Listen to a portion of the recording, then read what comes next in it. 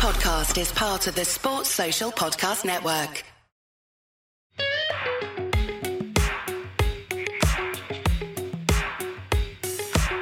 You're listening to Uncovered with Bharat Sundaresan and Jared Kimber on the 99.94 network.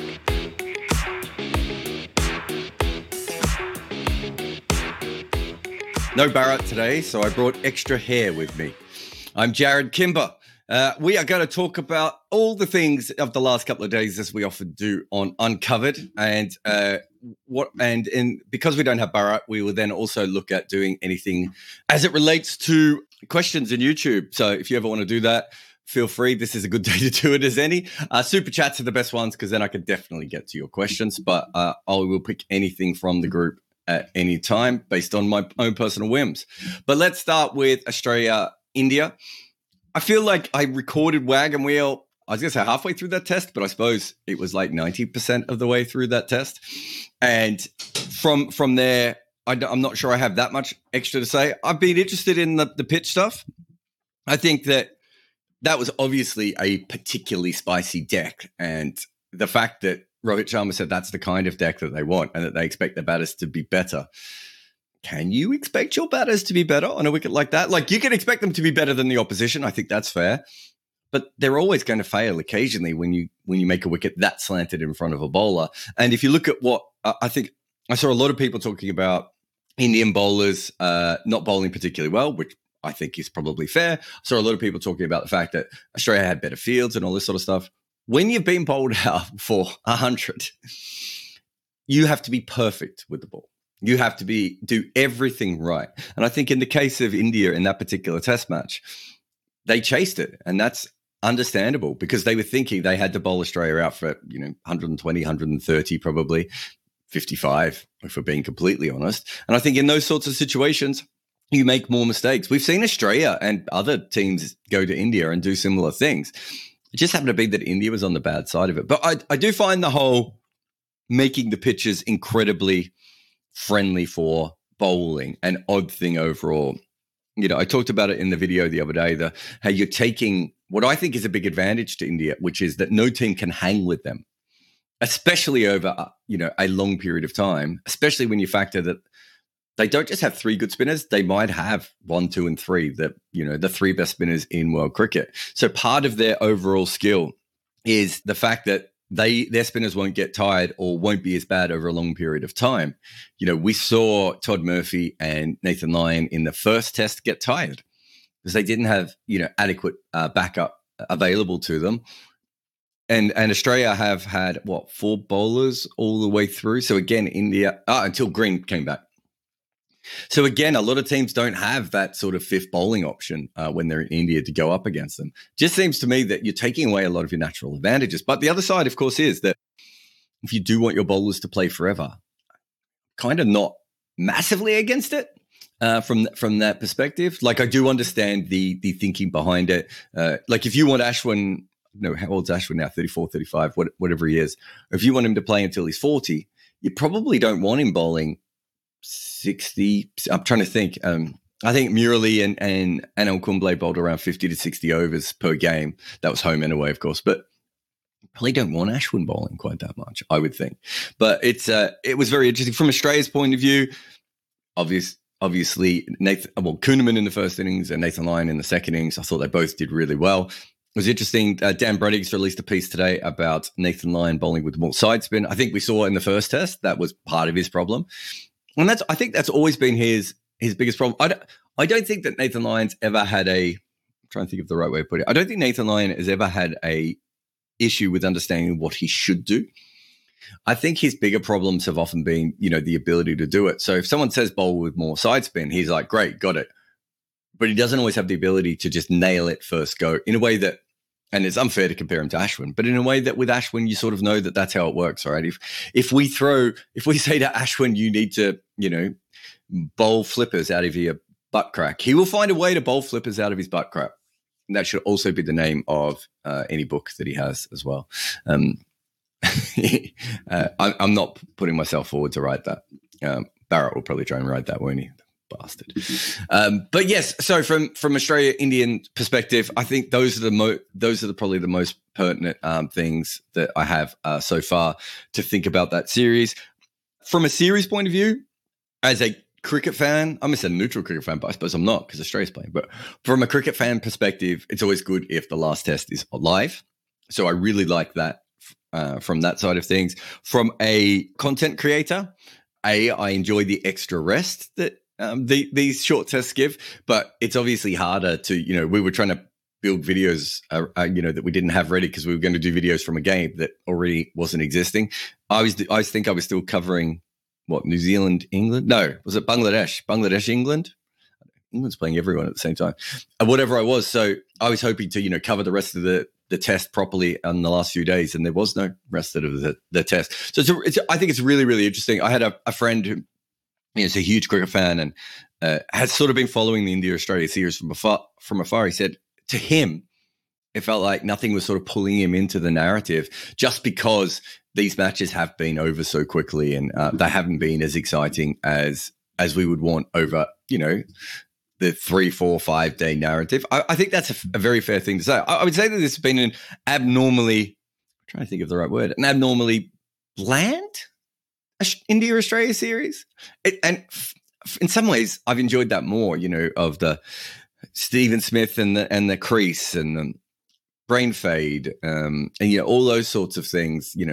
Going back to Harbhajan Singh and everything else, it's just felt a little bit more relaxed at this time. But perhaps we just haven't had long enough. Maybe the tests have not gone long enough for us to actually feel like we for anyone to get massively upset. There's obviously been little things along the way, and there's always going to be little things, but it does feel to be a little bit more relaxing than some of the other India-Australia test series that we have seen in the past. But it's great that we have, as I said, a live series of sorts. I still expect India to win. I think I always picked India to win 3-1.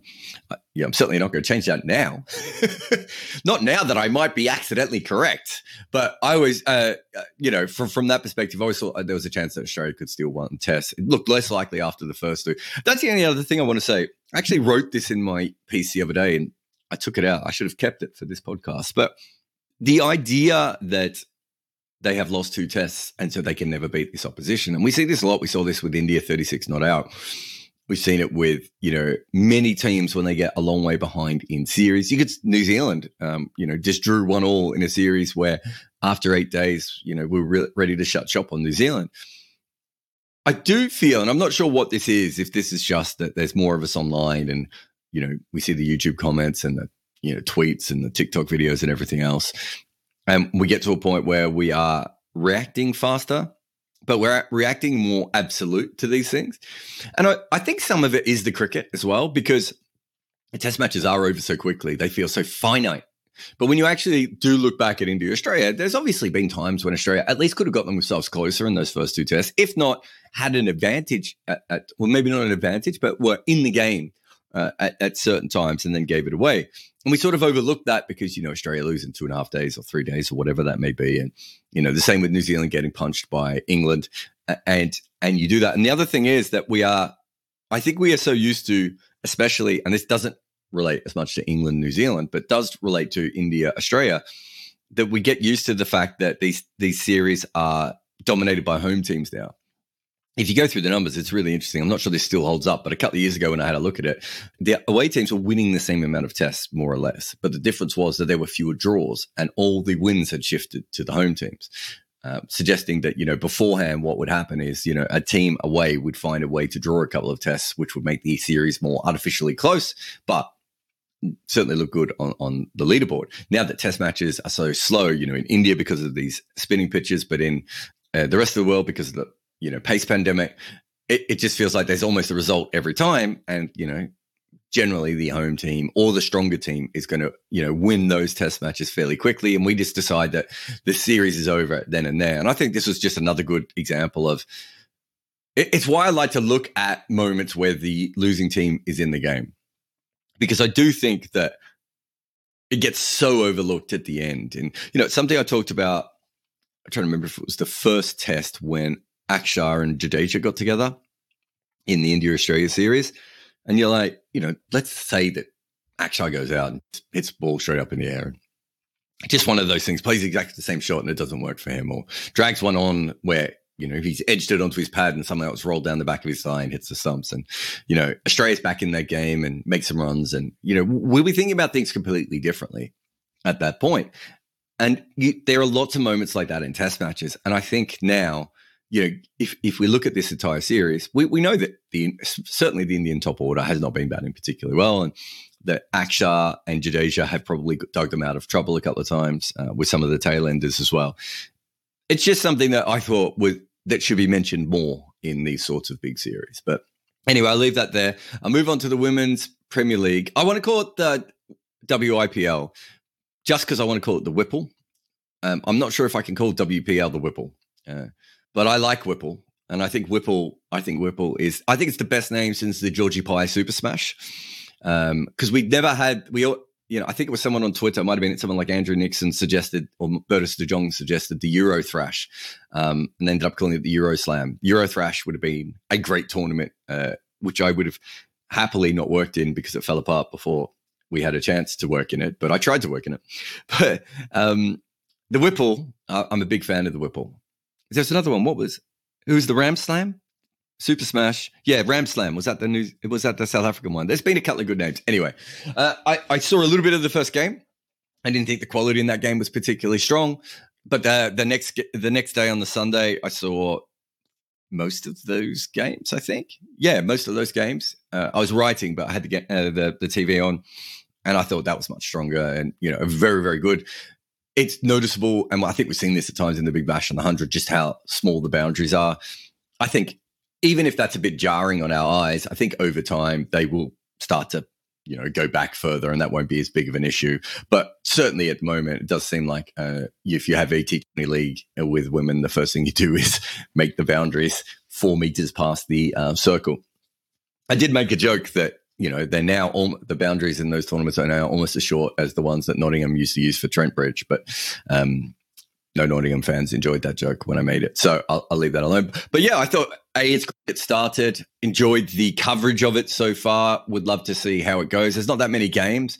So I kind of feel like we're already a big part way through the series. We've already got our first story, which is the Deandra Dottin one. Really interested to see what happened there. A team says that she's not playing because she's injured. And she says, I'm not injured.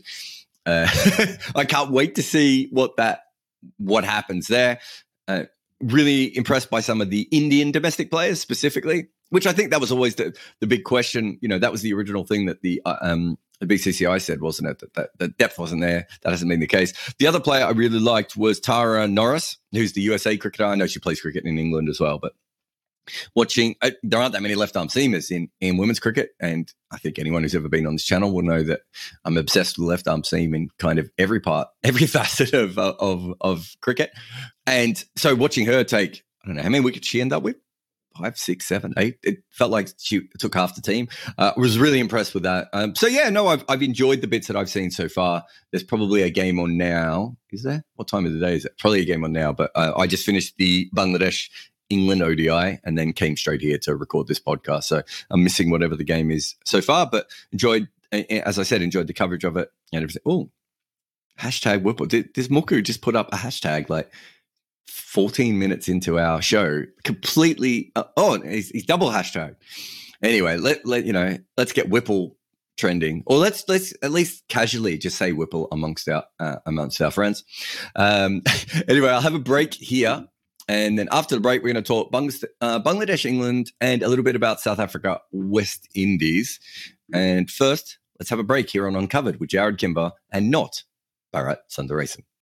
Let's have a look at what we have so far here. So we have the Bangladesh, England. So I've got some thoughts on this. I think this is a really interesting series because England should be probably in the top 2 favourites. There's a lot of people who think India should be the automatic favourite for the World Cup. I'm not sure I feel that, but I've got no problem with. I haven't looked at the recent odds. I think they were second favourite when I looked a while ago, but they surely are probably close to favourite now that England haven't been winning as much over recent times. But England are obviously a really interesting team. Current holders of the title, and this is their last ODIs in Asia before the World Cup. Now, Bangladesh My guess is that Bangladesh pitches are going to play quite differently to what we'll see in the World Cup, which is fine and makes sense. But they do get a bit of an idea of what works and what doesn't work. And they've had two very different surfaces, of course, in the series so far. The last one at Chattogram is, I think Abhishek Janjanwala called it on the TalkSport commentary, grippy. I like handsy. I felt like it was a handsy pitch early on. It did even out a little bit. But I thought that was the more interesting one for me, that England tried a lot of different things. Dawid Malan tried to attack from second ball, just at the point when I figured he'd kind of booked himself as the backup batter for the World Cup, or at least the backup to the backups in the World Cup. He then played a horrendous shot to Ebadot Hussain, which, yeah, was just a bizarre bit of cricket. But they then batted Sam Curran at number 5. Now, I know Sam Curran's been asking about up the order at basically every cricket team he's ever played at, if we're being honest. Probably since he was like 13. He's been asking to bat higher in the order. And they stuck him up at 5, and this is no fault of their own, of course, but the game that they chose was probably the absolute worst case scenario for Sam Curran, because it was a wicket where you kind of needed master spin skills of master spin manipulation skills. So, there are some players in the world, like someone like Callum McLeod from Scotland, that's the kind of wicket that he would have played very well on. Whereas you have someone like Sam Curran, who's a really good hitter and, can play the spinners okay, but manipulating him in that middle period is a really tricky thing for him to do. And so he just ate up dot balls. But I felt that it was an interesting thing with England going into a World Cup. They could make those decisions. In some ways, if Ben Stokes is not going to play, I wonder if Sam Curran batting at number 5 or number 6 is not a really good option for England. But the problem is, I'm just not sure that he has the ability when he has to manipulate. I don't have any problem with him hitting later on. And perhaps they could use him and Moeen Ali, and, depending on who the bowlers are and what the pitch is like, you send one or the other one up. But again, it's it's very England to try and, force an all-rounder on the situation, and make it work. So I thought that was really interesting. I'm trying to think. There was a few other things. Ebadot, I thought bowled really well again. In fact, this is something I noticed about Bangladesh. They didn't always field particularly well in this series, and they are a terrible running between wickets team, by the way. I think CricViz told me they have the second worst run-out ratio in one-day cricket behind Sri Lanka. Terrible running between wicket team. But I did feel that, watching them at times, that the one thing that has changed is they've got a lot of really good athletes now. And I don't know how that progresses into the future, but Ebadot was a volleyballer and he was in the Bangladesh Air Force. But you just watch him on the field and you're like, well, that's a proper athlete. Obviously, Taskin Ahmed was another one. They have Lytton Das, who, again, very, very athletic. There's a couple of other players that I've forgotten as well. If you look at the previous sorts of generations, Shakib for an all-rounder is very, I wouldn't say he's unathletic. He's kind of, I don't know where you would classify him. Tamim is not particularly athletic. Mashrafa maybe would have been athletic, but, in his case, didn't have any knees left. It just feels like this new generation is coming through, slightly different breeds of cricket. So it's a really interesting subplot. I saw Shanto bat a couple of times in this series. I'm worried about him against high pace. That may be not a huge problem in the World Cup. I don't think he's going to torch anyone on strike rates. I think in the BPL, he's the leading run scorer, but with a strike rate of around 115, I want to say. But I really like the way he batted at times. And I really like the way he thought through things. Other than his running between wickets, which might be trash, I really do like the way he thought his way through a couple of innings there and making runs against Bangladesh. I'd say overall for Bangladesh, we know they have this great record at home. They've ended up losing this series 2-1. But I did feel watching them that they were a long way behind England. And this wasn't a full-strength England side. We know that a lot of their one-day record, not all of it, but a lot of their one-day record has been against sort of second-string teams or second 11 teams. They beat India. That wasn't a full-strength team. And I do think if we put all that together, I think they went 3-3 against England and India, both where neither team was playing quite their full strength team. That's probably not too bad when they go to India, but I still really worry about them being able to score on, the sorts of pitches that get 280 to 350, say. I worry about them being able to be in those sorts of shootout games But when we saw it was, at Chattogram, it was another, grit and grind Bangladeshi type wicket. Suddenly they really looked like they were, the right team. And they had, I don't want to say fortune, but, they took 3 wickets early on to really set England back. And then they chipped away at them through the top balls as much as anything else and England's batting order. But I did feel that there was an element there of, there's an element of, we already knew that about Bangladesh, but in the other games when it was a bit more open and free flowing, that's when we saw them struggle a little bit. Having said that, they probably should have, I still think they probably should have beat England in the game where Milan made his 100.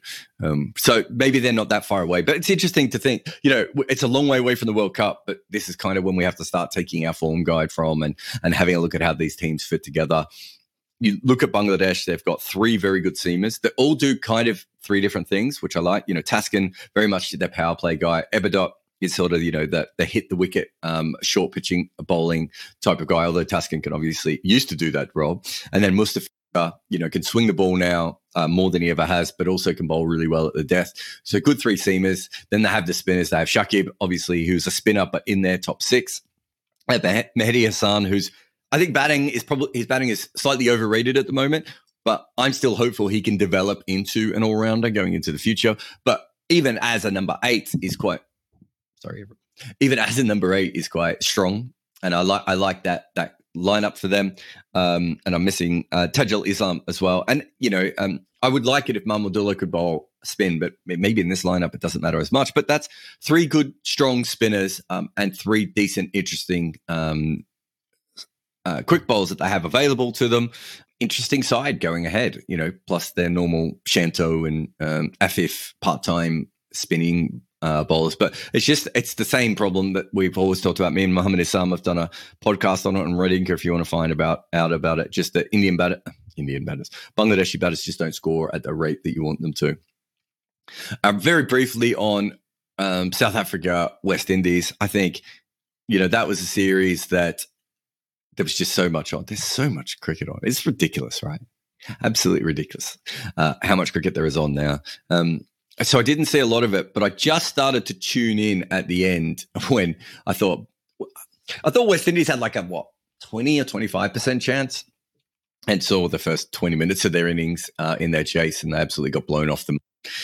Really interesting couple of sides there because they're probably fairly similar.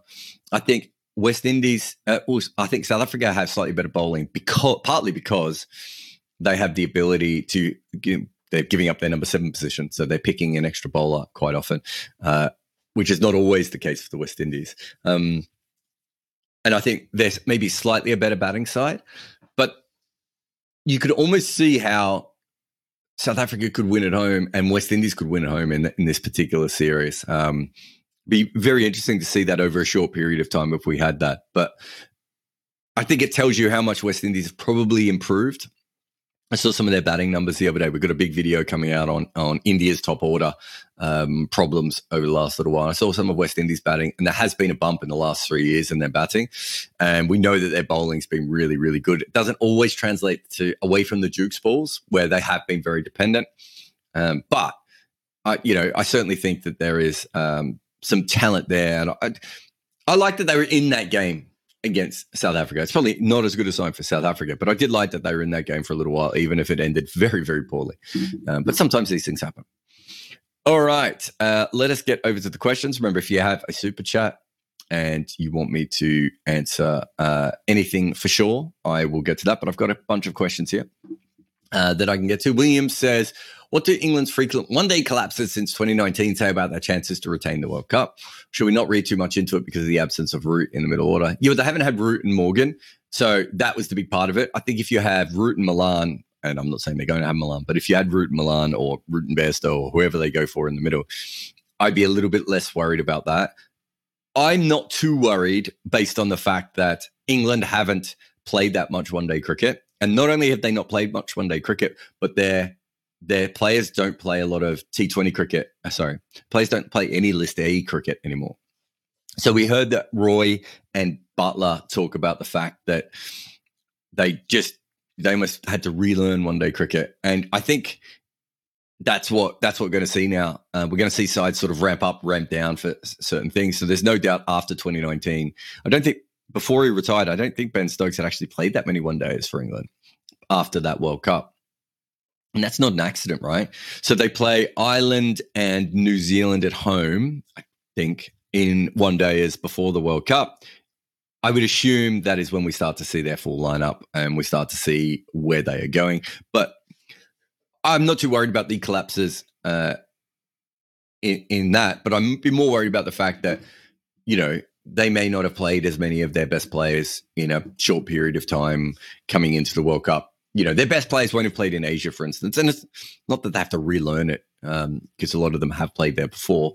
But it's not, if you haven't played a lot of one-day cricket and you haven't played a lot of one-day cricket in Asia, or you haven't played, as much cricket in Asia of recent times, I think there's some questions that need to be asked, but I still think they're a pretty full-strength team, and having Jofra Archer back certainly is a big boost for them. Kyle says, appreciated the Phil Hughes series. Can't get my words out. Thank you, Kyle. If you want to go over to Double Century, I think the third episode of that will come out on Friday, but we're doing a history of the Phil Hughes test. So the test match that happened just after he passed away. Other than the back of the neck guards and the concussion protocols, were there other changes brought in or discussed but not implemented? No, I think, Kyle, those were basically the two main things. The neck guards was the huge one.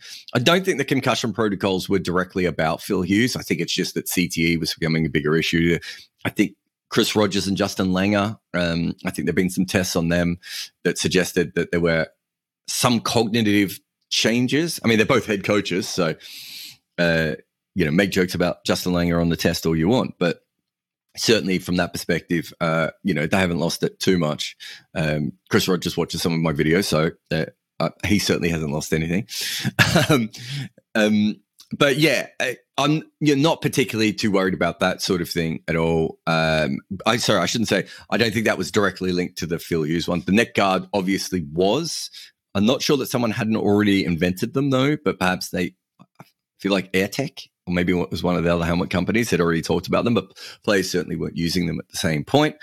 The other thing was there was a very, very low-level conversation.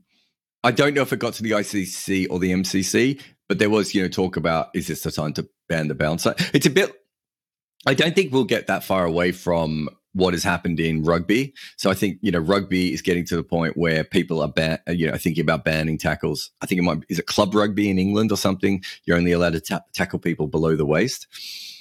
My cousin, a friend of mine is played semi-professional rugby, and he always talks about, it's fine having the same rules as you've always had, but you have to accept that the athletes have changed.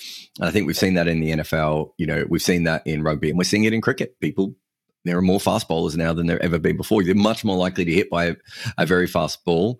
Will we ever get to the point where countries ban bouncers, or the ICC or the MCC ban bouncers? I don't think we're that close. I think this Phil Hughes one was maybe one of the first times that conversation was had seriously. But as I said, don't think at a particularly high level. And I'm trying to think if anything else was brought out about that. No, I think that was basically it, Kyle. I think that was, that was more or less it. But, I think the best thing is there was discussion. There should always be discussion. Cricket has changed. If you go back and you look at the early fast bowlers and the footage we have of them, they could bowl a bouncer, but it wasn't like this. And there weren't as many of them. And the pitches weren't as hard. Bowling is way quicker than it's ever been. And there are way more people who can bowl it quick. There are maybe more left-armers who can bowl it quick that you can't get away from, and all sorts of things. That I think those discussions are really healthy. I mean, cricket is a great sport because it has developed with the times. And I think it should continue to do so. And I think that's a more than fair thing. Will says, in retrospect, should England have backed their batters to quickly add 300 runs against New Zealand rather than going for the follow-on? I'm not even sure it was in retrospect. I think I said it on air for TalkSport at the time. It's more the way I feel about the follow-on rather than that particular game. But I don't know if I've ever done this video, but I should probably do, Jared Kimber's rules for follow-on, because I think teams really do get it wrong a lot when they do enforce the follow-on, which they almost never do anymore. But the reason that you should enforce the follow-on if you are way better than the other side. And I don't mean that you're just a team, two international teams, and one's a little bit better than the other. But if you're way better than the other side, I've got no problem with you enforcing the follow-on. In this case, England was not way better than New Zealand. They were a better team in better form, but they weren't way better so that New Zealand weren't even, within 10% of their talent. That's just not the fact. The next thing I look at is specifically, was the pitch a big part in what happened? So you're looking at if the pitch isn't going to change, which you're hoping, and it might, but if the pitch is part of the reason that you took the wickets, then I think you're a fair chance to be able to do that. Just to enforce the follow-on and go, well, we think the pitch is going to act roughly the same. There'll be a bit of a regression, and they might make it a little bit more runs, but it's still going to be difficult for them. So we bowled them out for 120, but we think we can bowl them out for 250 without too much problem. That's fine. Again, I don't think that was particularly the case. I think the new ball did something, and then after that, the pitch wasn't particularly in England's favour. The third one is, what did the tail do? Were the tail comfortable or not comfortable? And you could also put this out too. Was there a particular batter who looked pretty comfortable? That's the VVS Laxman rule. But in this case, it was Tim Southee. And I think if there's a tail ender making as many runs as Tim Southee did and making them as comfortable, there's chaotic hitting, there's lucky hitting, and there's what Tim Southee was doing, right? I think he just batted really, really well. Again, ding, ding, ding, ding, ding. I don't want to do it. I'd put a couple of other caveats in there as well. One is do you have 5 bowlers? Because it's always better to do it if you have 5 bowlers. We knew that Ben Stokes' knee was pretty much crocked and he still wants to play in the IPL. He won't be bowling very much by the look of it. So I think from that perspective, that's another issue that that would have been against it. My other thing would be, does it help Anderson and Broad? Do you really want them to do the extra bowling back to back? I just don't see what their downsides would have been about them going out batting for 2 sessions and making 300. And I think they win that game, and I think they win that series. And in the end, they haven't done it. I think it was a mistake to do it. The other thing I would say that was in their advantage is, I think the main reason, everyone thinks that Kolkata and the VVS Laxman changed follow-ons. We have enough data that just says that didn't happen. What really happens is that when teams start to play back-to-back test matches is when we stop enforcing follow-ons. In this case, the England bowlers are not going to be bowling for a very long time. So I'd be less worried about Broad and Anderson in that particular situation than I would be in others. But they still ended up being on the field for a very long time because of it. And that quite often happens with follow-ons. That's kind of the nature of the follow-on. I wouldn't have done it. But I almost never would do it. Christopher says, not sure how much you've seen of Rickleton, but being left out of the test versus West Indies is criminal. I've watched plenty of him for a few years now, and to somehow be dropped after a few innings is terrible. I'm trying to think. Was he in my video? I have seen him bat. I'm trying to think if I've seen him bat much at test level. I'm trying to think if he was in my video on South Africa's batting, which came out a while ago, Christopher. If you haven't seen it. In fact, I've done about 100 videos on them. Look, he played 3 tests. I'm just looking up his numbers now. He's played 3 tests and averaged 26. He's 26 years old and he averages 54 in first-class cricket. It's pretty hard to suggest that isn't an above-average talent. I'd have to have a look at the splits. I don't have them in front of me, sorry, on this part of my computer. To have a look at his, you always have to have a look at South African splits to make sure that he's not averaging 83 at the provincial level and 25 at the franchise level. But I like Rickleton. I think there's a lot of odd decisions. I mean, if you go back and have a look at that piece, they're picking a lot of guys who are 28, 29, 30, who are reaching low peaks of batting. And in any, me and Amal Desai have a podcast coming out soon that's all about ages and everything else. You have to say, these guys weren't particularly good between the age of 21 and 27, and they've been above average between 27 and 29. By the time you pick them, they're probably on the decline, or you might get one decent year out of them. There's a lot of younger players. Is it Dazorzi, Rickleton? There's another guy as well whose name has escaped me. When you look at their records, they're far younger, and you think and they've got better records in many cases. Even someone like Dazorzi, who I think might even average 40 in first-class cricket. But if you have a look at it, it's a lot of it. His average is really low in the first couple of years. And then when he becomes 24, 25, 26, or whatever age he is, he then massively steps up. Those are the players that historically do better in Test cricket, players who are really good by the time they're 23, 24, not the players who are historically good by 27, 28. But I've got no problem with picking a Rassie or, or a Heinrich Klaasen. But when your entire batting order is made up of the same kind of player, I don't see the point. I don't see the upside. So it's really interesting. But yes, I don't understand the way they pick batters. Also don't understand, Christopher, why they only pick 6 batters. But that's, a point for another day, really. Anand says, should Kuldeep be in the last test ahead of Siraj? I don't know how they fit 4. It's really hard as a captain to use 4 spinners in a lineup. Already we're seeing Akshar not bowling that much. Kuldeep's really going to struggle to fit in. So then you're picking him, but he doesn't play that much. It's just an awkward situation to be in. I haven't seen the pitch or anything like that. So I'm going without having seen the pitch at all. But I like the idea of that because I don't think you need 2 seamers in this situation. I'm trying to think of why you would need a second seamer. If you thought there was going to be any sideways movement, and then you would have Shami to be able to bowl swing later on. Yeah, I suppose the 2 seamers still make sense. I'm not sure there's that much to be gained by having Kuldeep, but I'm not sure there's that much to be gained by having Siraj. So I don't know. I've been thinking about this a lot. I've talked about this in the World Cup. I might actually make a video on this during this last test if I get a chance, depending on how long it goes. India could pick a team in India at the moment with only 3 specialist bowlers. So you could have, I don't know, Akshar at 11, Ashwin at 10. I suppose Jadeja still bats a little bit higher. If you wanted, you could have, I don't know, Washington Sundar there if you wanted. And then have specialist batters all the way down to whenever it is, whatever my numbers are in that. You could do something really, really funky because I'm not sure they need, if they're going to have wickets like this, I'm not sure they need a seamer and their top order isn't making any runs. If you had Jadeja at 7 and I don't know, who would you put in? Safraz or Prithvi, or you brought Vihari back or, I'm trying to think of who else you would have down the order. Whoever you, maybe you're trying to, Ishan Kishan, if you wanted to see him in Test cricket a little bit more, however you wanted it, you could have fantastically funky lineup. But I will probably do a whole video on that. But that's just something I've been thinking of recently is they have the ability to do something like that. And I can't think of it ever being done before. And so it would be endlessly fun. And maybe you have to do it with Washington Sundar as your extra batter just because, in case someone gets injured. But hey, that could be fun, couldn't it? What a lineup.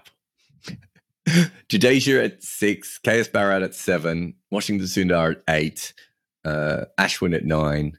Oh no, I've got it wrong. I can move them all further back. It's ridiculous what you could do. Anyway, stay tuned for that. Let me get to the super chat, which comes from Dovetail, who says, do you think the pitch curator in India can prepare a pitch which favours India? Unlike Australia, Grade Cricketer have been consistently protesting how unfair this is. Oh, okay, that must be why everyone's talking about Grade Cricketer. Do you think the pitch curator in India can prepare a pitch India which favours India? Well, they already do. So yes. I think what you're asking is, do I think they should? So I've said this a million times. We don't need to doctor our pitches in Australia. The vertical bounce is so much different than anywhere else. I had a LinkedIn conversation with someone this week who was saying, oh, but it's like South Africa. I'm like, they're not like South Africa. Even South Africans would admit that Australia is a different kind of pitch. And South Africa has other kinds of pitches. They have green tops. They have really slow wickets at times. Very different. You get a lot more seam movement in South Africa than you do in Australia. South African wickets are really more like a combination of, let's say, New Zealand and Australia. But Australian wickets are really, really awkward. I've never done this, but, I've got a piece in me where I talk about batters the first time they play in Australia and them really trying to come to grips with how different it is than batting everywhere else in the world. The ability to leave on length, the fact that when you come on to the front foot, the balls hit you on the gloves, the way the short balls steeple on you, all these sorts of things, it is so different. So, I mean, I don't know. Great cricketers probably just making jokes. So, it's just Sam and Higo. That's more than fine. What I would say is there's a lot of talk about how India is doctoring their pitches. Let us not forget that South Africa doctored their pitches for about 3 years as well. Faf du Plessis said, our team is stronger than everyone else. We're tougher men. Some sort of proper Dutchman comment, I'm sure, came out afterwards. We could take the ball on the chest, and we're going to take more hits than anyone else. And so we're going to make sure our pitches are spicy off the length, and people take balls on. And that's how we're going to, win some test matches. I think they did okay, but I don't think they dominated because they weren't a particularly good side at that point, probably. Is part of the problem, but I think they did okay. It's just not as much of an issue, right? Now, partly that is because South Africa doesn't get the press coverage of India. And if you flip the two around, it would be just as much of an issue. In fact, I think it would have been a bigger issue because of the player safety thing. But India's always going to get more press coverage. New Zealand completely changed how their pitches were, 4 years ago? And they did it to benefit their side. Right? So there's two places that did it. West Indies changed their ball from Kookaburra to Dukes because they thought that would help them with seam bowlers. We've certainly seen pitches in England that have favoured the home team. What I would say about India, and again, I don't know what the great cricketer we're talking about in this particular case, but what I would say about India is they've probably gone too far. And I don't mean that from a cricket perspective because the most doctored pitches in the world are T20 pitches, in tournaments and first-class pitches, by the way. So what India's doing is not that much different to what many first-class cricket teams around the world have done. But what I would say is India have probably taken it too far, and I think they're almost giving away their advantage at this point, and they've lost a test because of it. And also, they're going through generational batting talent at a rate that I don't think any cricket team in history has ever gone through as many batters with as much talent as India have. And we're still probably, Kohli could still get dropped if this continues. Pujara could still get dropped if this continues. Who else am I missing? Shubman Gill. What's he averaging? How many tests? Everyone wanted him in over KL Rahul. If he fails in the next couple of tests, that could change as well. So I think from that perspective, they've gone too far, and I think they found the right balance. I think it's a mistake, but from a pitch doctoring point of view, if we're really going to talk about this, the best way to do it, as I've said a million times on this channel, is get the Hawkeye data in, work out what that pitch does, and then we can work back from it and say, okay, this is what we expect this pitch to do. It did this. It was absolutely unplayable in this particular way, or it was absolutely unplayable early, but it actually evened out. We take all the nonsense away from it. But there is absolutely no doubt that it is incredibly hard to bat in India. And I can tell you that because I did a video about how it's hard to tour India like a week and a half ago. And now I'm doing a video on how hard it is for Indians to bat in India, which kind of tells you everything, right? They've made their decision. I think they would win without it. But it would change certain dynamics, as I said, when it comes to the load that their spinners have, and it might change other things.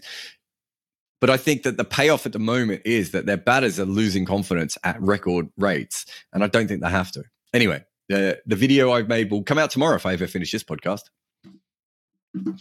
Fahim says, Bangladesh pace bowling has seen drastic improvements in the last 2 years. Going forward, do you think they can actually win games in center countries given their platform and environment? I think their biggest problem with the center countries is the batting.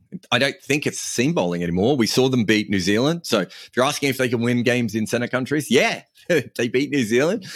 I love those three seamers. Ebadot, obviously, he was someone who, I don't know if everyone knows the full story. As I said before, he was I was saying professional, but he was a volleyball athlete involved in the Bangladesh Air Force. Went to a pace bowling competition, as seems to happen to a lot of Bangladesh and Sri Lankan guys, gets found at one of these competitions, sort of gets fast-tracked as an adult, I suppose, as a, fully grown man. He's quite a big man as well. And you can see when he plays that there's a lot of things he doesn't know. But I don't know what his height is, but he looks like 6'4", 6'5". He actually collapses a little bit when he releases the ball. He's probably missing out on a couple of inches off his overall release. He's fast. He does a little bit with the ball. Just a really good prospect going forward for them. You then got Taskin Arman, who again has taken forever to develop, but you watch him in that World Cup in Australia just recently, and you think this is a really good bowler. Mustafiza, who, don't know if anyone's more obsessed with the Fizz than I am, and I've done huge projects on him before. There's a video I made maybe a couple of years ago on this site. It's one of my favorites to make. Where one of the things I did for that video, it was take all of his slow balls and send them to other people who are seen as slow ball specialists and have them tell me how to break them down. And even they were like, this guy's incredible. They couldn't believe some of the balls I was sending them. I found some great super slow-mo footage of him. But anyway, again, one thing I love about Mustafiza is that he was in the game because he did something that no one else has ever done before. But then his arm slowed down and he had to do other things to maintain his talent. And he has. I love that. I love a player who can continue to evolve. It shows how clever he is and how adaptable he is, and that he will ultimately, as long as his body stays together, have a very good career. So I really like that, but I worry still about their batting. I watched Shanto struggle when there was extra pace on the ball. How's he going to go in, South Africa or Australia? They're when it comes to limited overs cricket specifically, I still just don't think they can hang with the other teams who just have so many players who can score a lot quicker than they do. And I think that when you look at Tamim or Shakib, who are obviously the most important batters, when they score quickly, I always feel that it's not as repeatable as some other players in world cricket. But I like that Bangladesh has, especially in limited overs cricket, but even perhaps in Test cricket, one of the strongest bowling attacks they've ever had. Their biggest issue is, of course, if Shakib retires, just because there's no one to replace him unless Mehdi Hassan bats in the top six. And, I think in ODIs in 2021, he averaged 6, and then in ODIs in 2022, he averaged 66 and made 100 not out. So there's progress there. I don't see him as ever being able to bat in the top 6, but even if he bats at number 7, perhaps, and then they've got wicket keepers who can bat in the top 6. That gives them flexibility to cover Shakib a little bit. Hikaru says, Ahmedabad won't be a turner. Well, I'm not there, so I can't tell you. Likely to be helpful for pacers to prepare for World Test Championship. Should India drop Axar for additional pacer, even though he's been India's best batter in the series? That just depends on I'm not worried about the batting. It really depends a lot more on the pitch. If it's definitely not going to be a wicket for spin bowling, then I've got no problem with them dropping that. But if they think it's going to be a wicket where you need seamers, but probably just for, 50 overs, you can probably do that with 2 seamers, right? I'm not sure you need the third seamer unless there's a particular reason, unless it's workload, right? Or a separate skill. Like if you had Bumrah, that might be different. But if it's going to be Umesh, say, they might just look at the skills that they have of their current bowlers and think that they can cover that. But they may not. The batting, you should never. Where's he batting at the moment? Number 9. You should never keep someone in a team because they're good at batting at number 9, even if they've made some runs recently. I wouldn't worry about that.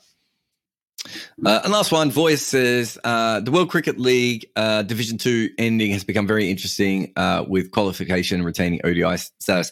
Have you been following it? I haven't, but weirdly enough, I took this question just because I think it was today I started, nosing around a little bit for the same reason that you're saying it. It has become a little bit more interesting, and it's something that I would look at going ahead. But yeah, it's getting fun up there. When you follow that level of cricket, the one thing that you find is that the games mean so much. So I wrote a piece a few years ago. I went to see a random Holland-Hong Kong game. So I was in Hong Kong, and I was there to write about their captain, Emma Lai. Their women's captain, I should say. Sorry, Emma Lai. And I was just there for that, really. But then you stumble onto these 2 games. It was 2 really good games of cricket. Netherlands were firing at that stage, and they did really, really well. And they beat Hong Kong in both those games. But Hong Kong played really good cricket along the way. And I sat on the bench with Hong Kong. It was a really cool experience, all things considered. But I'd have to go back and have a look at my piece. But Tim Cutler, who was then the CEO of Hong Kong Cricket, I think he's now the CEO of Vanuatu cricket and also runs emerging cricket. He was in a situation where he was telling me that game has potentially cost Hong Kong cricket $1 million. I can't remember if it was the series or the game, but I think it was just one game because of where it put them. You know, you don't get $1 million games that often in the major part of cricket. You know, you can be fairly dog shit for a long period of time and it doesn't particularly matter. Whereas you do see that in this level of cricket that you're talking about. And it's one really fascinating things. And even if it's not $1 million for funding or anything like that, you know, if you've got a game where one team's potentially going down a division, you know, that's it. That local government might pull funding. You know, they might struggle to, you know, they're not going to be in the next World Cup, all those sorts of things. It's really massive and it's really important for those teams. And it's one thing I really loved being around when I was working for Scotland was obviously it was great to work with Scotland, but I was really interesting. I thought it was really, really interesting to just follow the teams as they won and lost and, you know, watching, I think it was Kenya were just like, oh, we're just not at this level. And, you know, and they just realized that they just fallen back so far from the other teams. And there were a lot of really good teams in that tournament. And Singapore, who beat Scotland in the first game, and then kind of fizzled out. They lost one of their best bowlers because he was called for chucking, and all these sort of really interesting subplots. And all these things are so important to these players. And you know, a lot of them are a lot of the sort of non-professionals. You know, they're taking time off work to represent their country, hoping that something will come of it, right? And knowing in some cases that it may not even happen for them, that it may happen for everyone else. You know, that they, you know, I can't remember if it was the Irish cricketers I was talking to once, and I was talking to some of the Irish cricketers about whether they were upset that the current players got treated so well and got finances and all these things that happened for them. One of the players was like, no, that was part of the reason we played. We played to get as good as we could so that we could get to this level, so we could be a proper team. So yeah, we missed out on it, but someone else did. And I love that.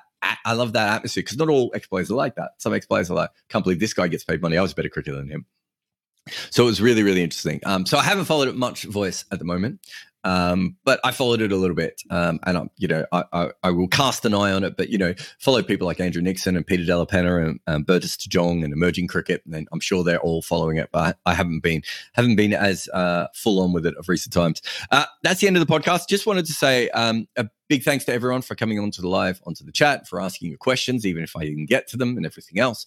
But what I would want to say is you might have noticed that 99.94 podcasts, if you listen to any of those, they've had to go into pause. Unfortunately, we just ran into financial difficulties. I think we've run the network for about 6 months now. It's cost us a lot of money. We were hoping to be in a slightly better situation financially. And we just haven't got there at the moment. It's not the end for 99.94 at the moment, but we have had to stop the podcast. So if to any of you who have listened, just a big thanks, but just mostly just a huge shout out to the team behind the scene who've worked on it. People like AJ and Maida and Moku and some of the other Ishit and all the people who've worked on it, and Nick, trying to think who else. There's probably more. There's so many more that have worked on it behind the scenes, but also to the hosts. You know, I wanted to create something that I wanted to listen to, that I knew that cricket was missing. I think the first podcast we put up was the West Indies one, and the Caribbean Cricket podcast was great. You know, Michelle and Santoki did a great job there, but you know, they took it to another level when they came across to West Indies on 99.94. You know, I loved the pairing of Nikesh and Sara. And then, you know, I'm trying to think who we brought in next, but then it was the South African team. You know, Manners and Lungana were absolutely brilliant together as well. And then we got, you know, Norcross and Rory, which is kind of like getting the two people I watch fight the most in bars onto a podcast together. So I was a huge fan of that. Obviously, you know, we were trying to move it. We had Bangladeshi hosts lined up. We started the Australian podcast, but there were issues there with everything as well. But thank you to everyone who did listen and support. And, you know, it's not the end. We've sort of done the hard part of building the business, in, you know, starting it and getting it going. The next thing is just whether we can get someone to come in and financially back it at the level that we want to. We certainly got, you know, a huge amount of listeners right across the world, watchers and people following it on social media and all those different things. And we were just starting. So I'm hoping to go on, but just letting you know at the moment that all those podcasts have been paused. Obviously, all my podcasts are still going. And a big thanks to Edges and Sledge as well. who were on the network, and obviously they've had to leave us and manage themselves again. But just a big thanks to everyone involved with bringing 99.94 together. I can't thank everyone individually, but, obviously people like Vasu and Shankar and Harry and all the people who worked behind the scenes on 99.94 and all the different parts of it, that went ahead. So thank you so much. But it's not the end. There's still many different opportunities for us to have a look at going forward, and watch this space. Just watch this space because it'll just be me. And remember, if you want to support us here on this particular channel, you can by going to Patreon, or you can find Jared Kimber and buy me a coffee, or you can just buy access to my emailer, or you can just mail me cash. I'm pretty sure that's legal. Anyway, thank you very much, and I'll see you again next time. This show has an ad-free version via Patreon, and there are many other extras available there as well. There is a link to the show notes. The show is hosted by me, Jared Kimber. Bharat Sundaresan is my co-host. It is produced by Nick McCorriston. We also have a great production team from 42, with Rati Joshi on socials, Orajoti Senapayi and Maida Akam producing podcasts, and Mukunda Bandreddy is the head of our YouTube account.